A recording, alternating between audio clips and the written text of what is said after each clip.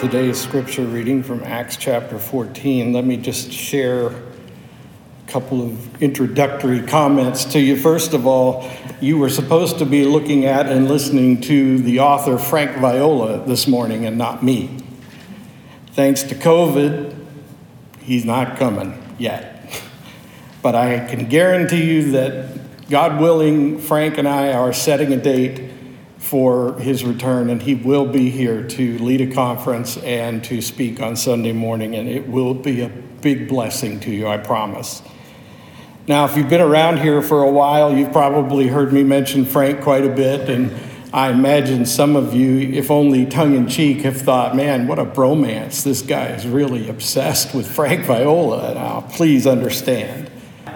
It's really just comes down to this, and I want to explain it to you, and I've thought about this for days and days, trying to figure out how and even why I should bother to explain. But you know, my journey as a Christian and as a professional clergy person has not been typical.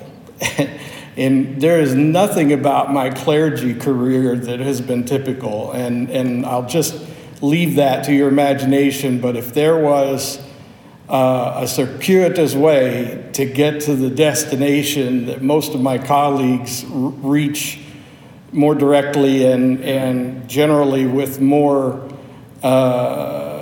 lauding and approval from their colleagues, well, then I didn't take it. And so what I've done in no particular way to reject or offend the status quo is to have a mind of my own and not try to win the approval or even the recognition of my colleagues. It's just something that I have not done. And consequently, I felt very isolated and alone. Being a pastor is a lonely job, it really is. And adding to that you don't feel as comfortable with other clergy people, and you don't feel as much need to be approved of by them, puts you in a place of isolation. So imagine that during this constant maturing process of a Christian, because believe it or not, pastors are Christians in the making too. Believe it or not, a 59-year-old pastor that's looking at retirement in 5 or 6 years is also still on a spiritual journey and is still trying to grow up in Jesus. And that is me. That is my goal.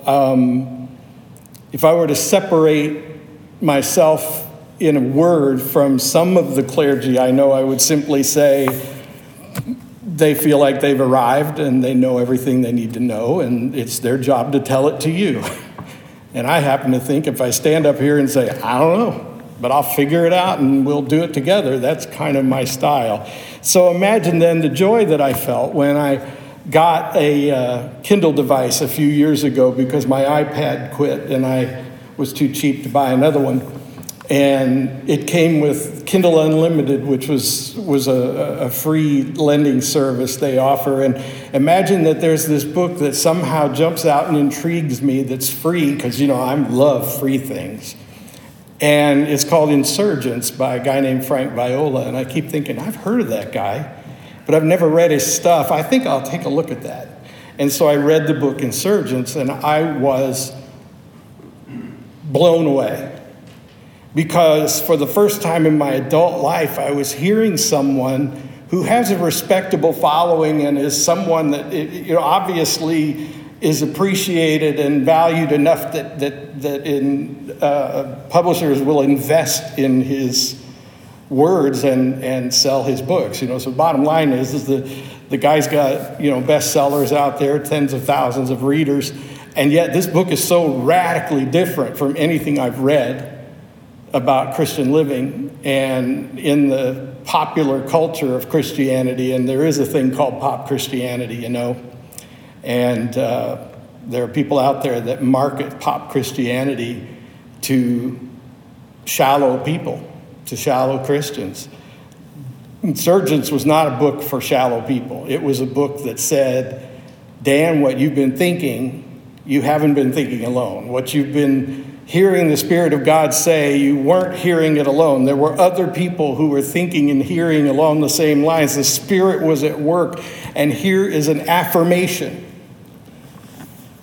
Well, I started gobbling up everything I could get my hands on by this guy, more than anything at that stage to test whether I was a fool who had just bought into one book or whether this was somebody who was truly like-minded and someone with whom I share citizenship in the kingdom of Christ. Turns out he is, among many, countless people, a citizen of the kingdom. And I started reading his blog posts, reading some other books. I got into a network that he offers for people who crave a deeper journey with Christ. And one thing led to another, and I had an opportunity to go to his little conference that he offers for people in his Deeper Journey network in Florida last fall. But thanks to COVID, there were only 8 of us there. And Frank. So by the grace of God, I got this opportunity to really get to know the guy, and it just turned out that we had very similar journeys. We were close in age, and we had very similar journeys. And I was just infatuated with the idea that I could actually talk to someone that I could relate to on that level. You know, like you remember Keith Green songs? Oh my gosh, those were transformational. And then I said something like, I went to the Keith Green concert at Oral Roberts University that the officials of Oral Roberts University shut down because 2 people were confessing things that they didn't want made public.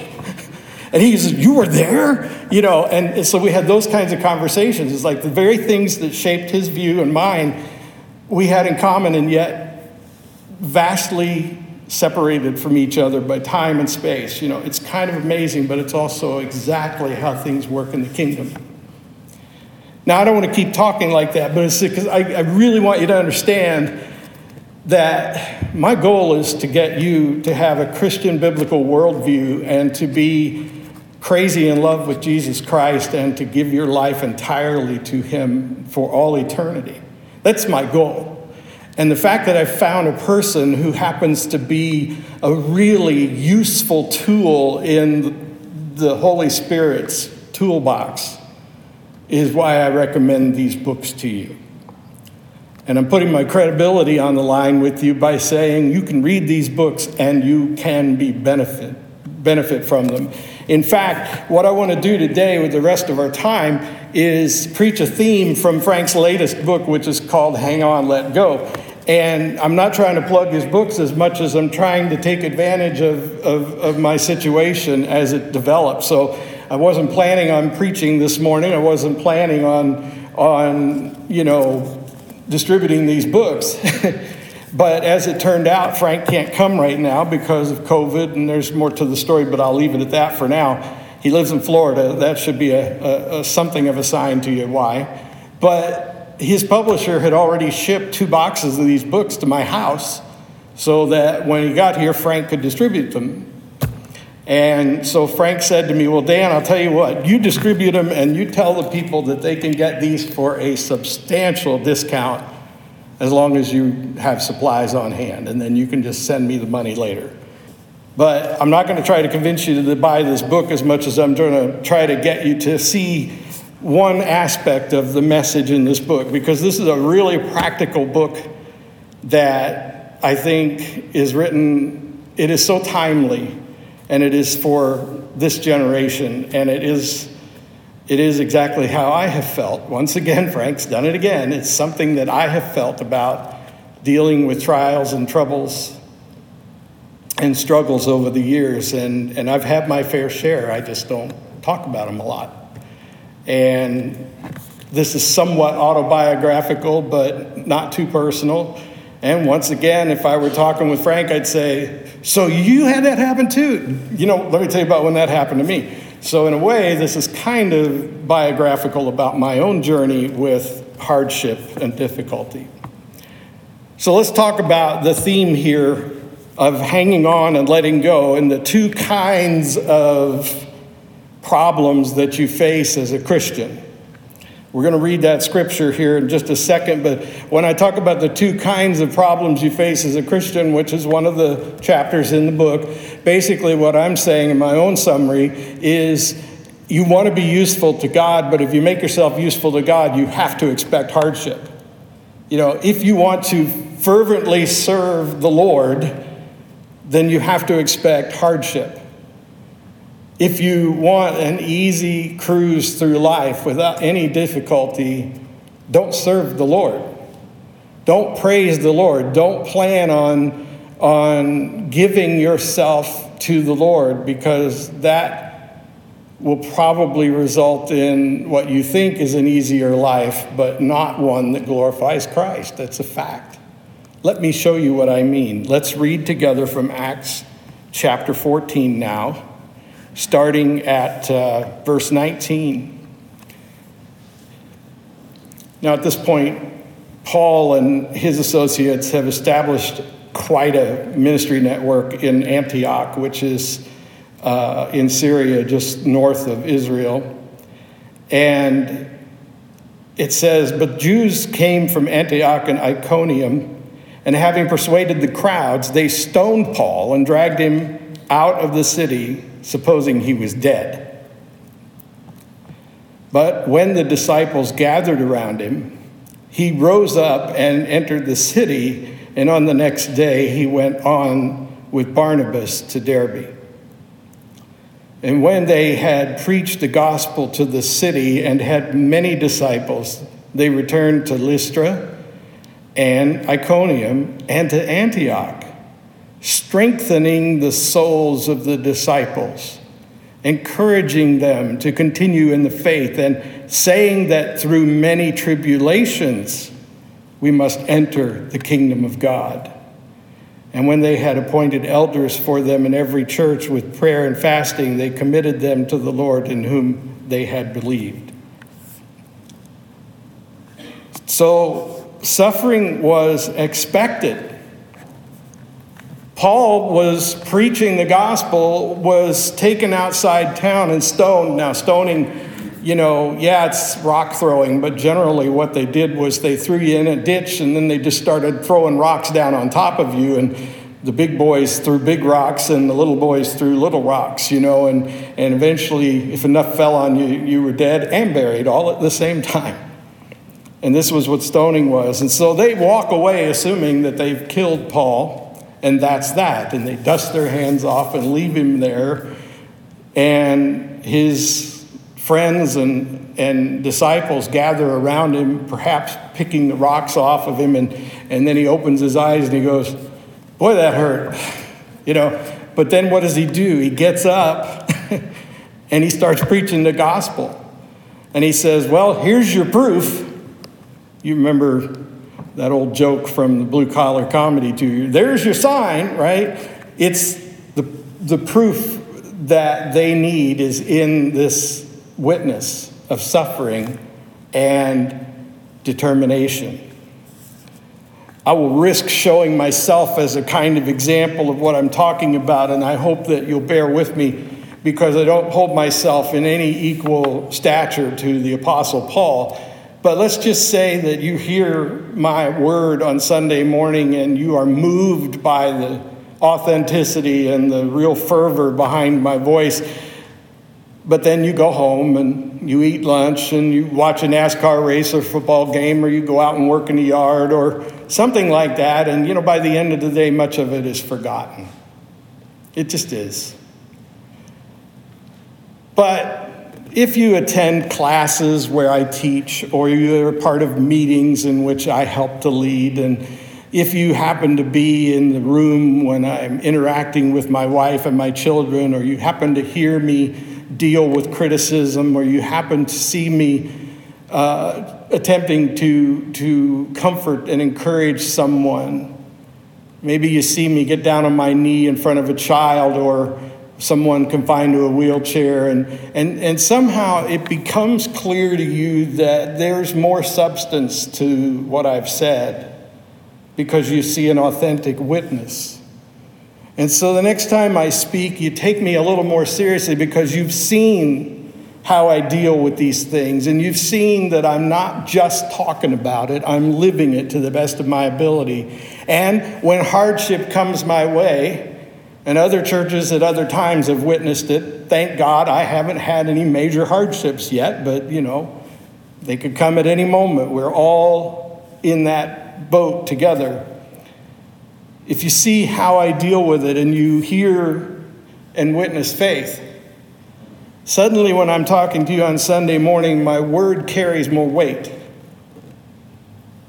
That's what Paul did here. You see, he got stoned to death, or at least it looked like it. But what does he do? He eventually goes back to Antioch, where those same thugs who stoned him are still wandering the streets looking for someone else to abuse. And people that listen to him start thinking, boy, it doesn't seem to matter what it costs him. He won't stop talking about this Jesus. He won't stop talking about the love of Christ. And so the testimony isn't so much in the words as it is the witness, as it is the evidence in the days of our lives. And guess what? It turns out that the most powerful testimony we have when we're trying to get our children back to church, or we're trying to get our coworkers to go to church, or we're trying to get people that we've been friends with for years to go to church. It turns out that one of the most powerful testimonies you have is how you deal with hardship. Hardship can be everything from physical difficulties that come upon you through no fault of your own. You're a victim of an accident or a disease or some other injury. You are a victim of crime. You're victimized by circumstances beyond your control. How you deal with those is a powerful testimony. But how you deal with your anger, how you deal with your resentment, how you deal with fear is a powerful testimony. And honestly, there's been a great deal of anger and resentment and fear in our culture. And Christians, from what I can tell, are as bad about expressing those things as anybody in the world.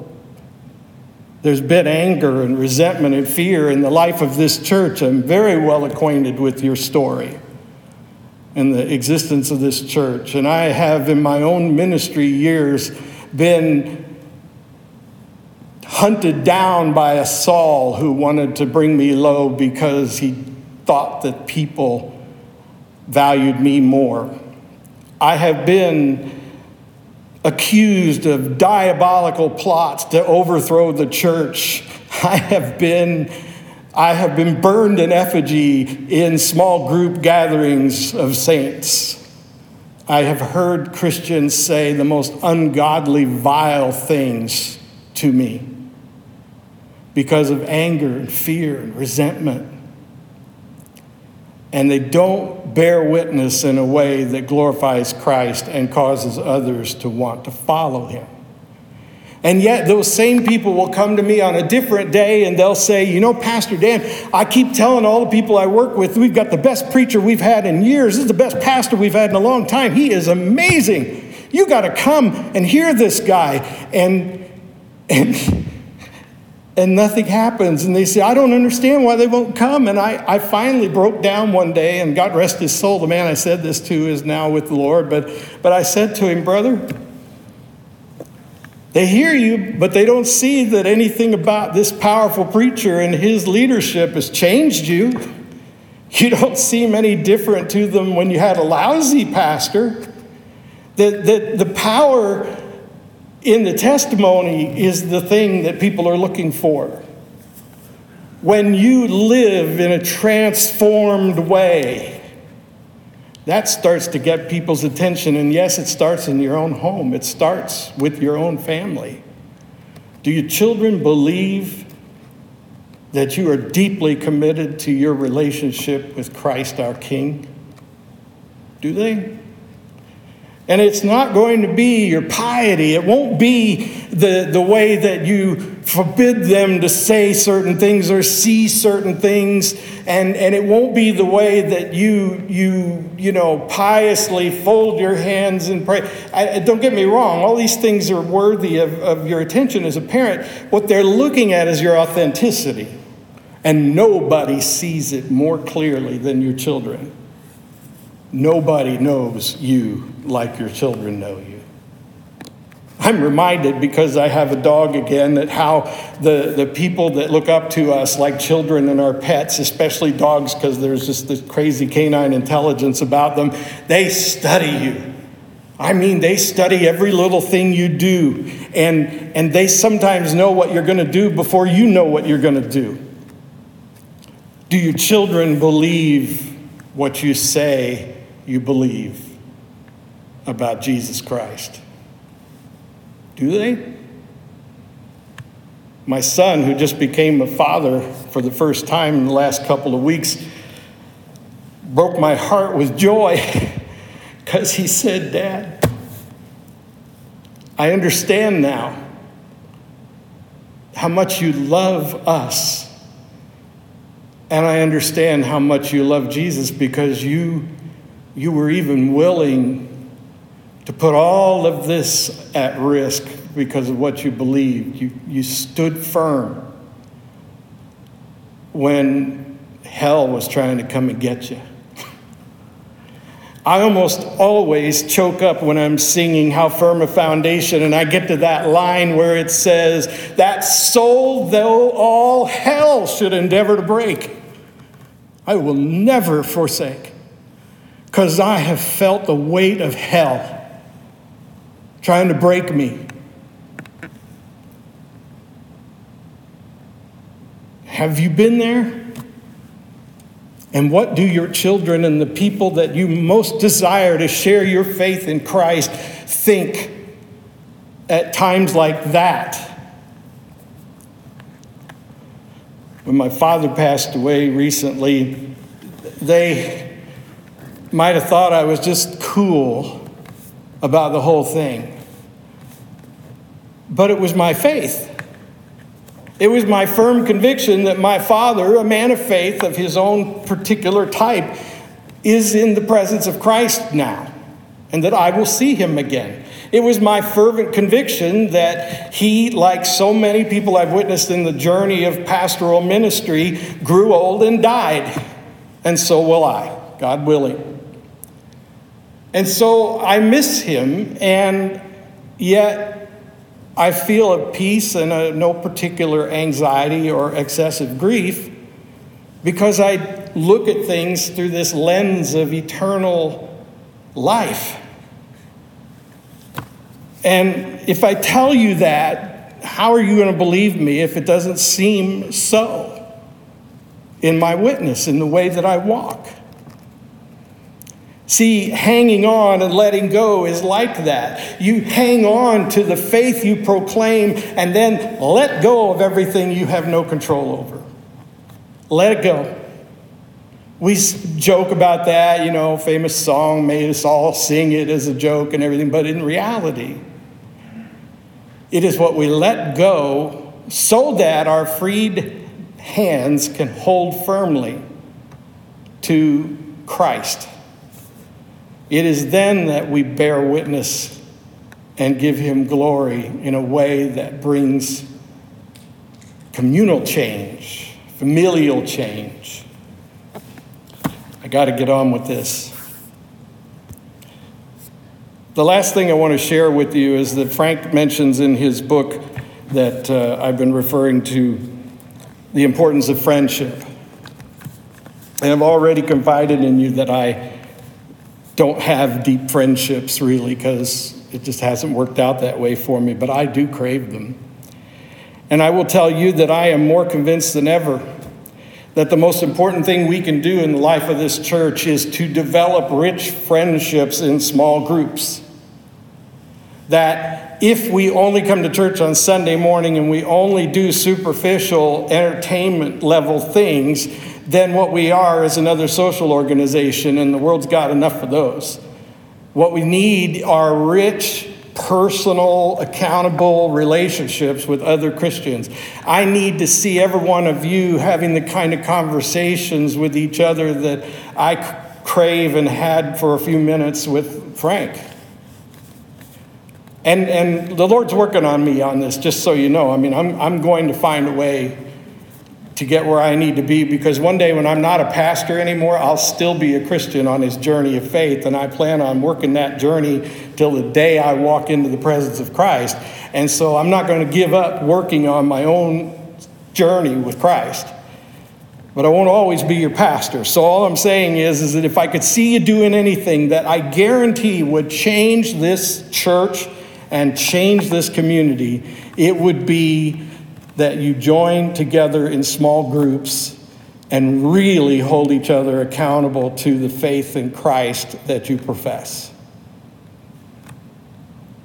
And if you're not in them, I know some of you are, get in them. And perhaps if you come out and get one of these books from me at the booth out there after the service, you could even use this book as a catalyst. You can grab 3 or 4 friends, and I recommend you keep your groups fairly small so that they're intimate and that you can be vulnerable with each other. Maybe you get this book and you say, let's talk about this book. Frank is fond of writing short chapters. I think it's because he started as a blogger, and so you could do short chapter, year-long conversations around a book like this. If you do start a small group, let me know. I want to help you to succeed in that.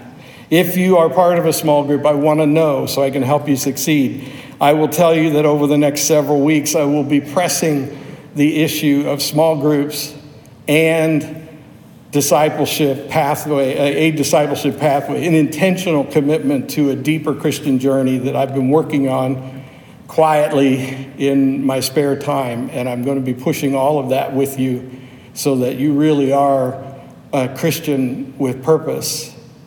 I'm also working on a membership class because membership matters, and I'm working on ways for people who aren't members to connect and be accountable for their journey of faith. All of that's coming down the pipeline, but right now I'm asking you to be a part of a small group. It's the most important thing I can tell you. And I'm going to have to quit because we need to get on with things, because some of the small groups want to meet as soon as we're done. And they're saying, we got a late start because the preacher was windy.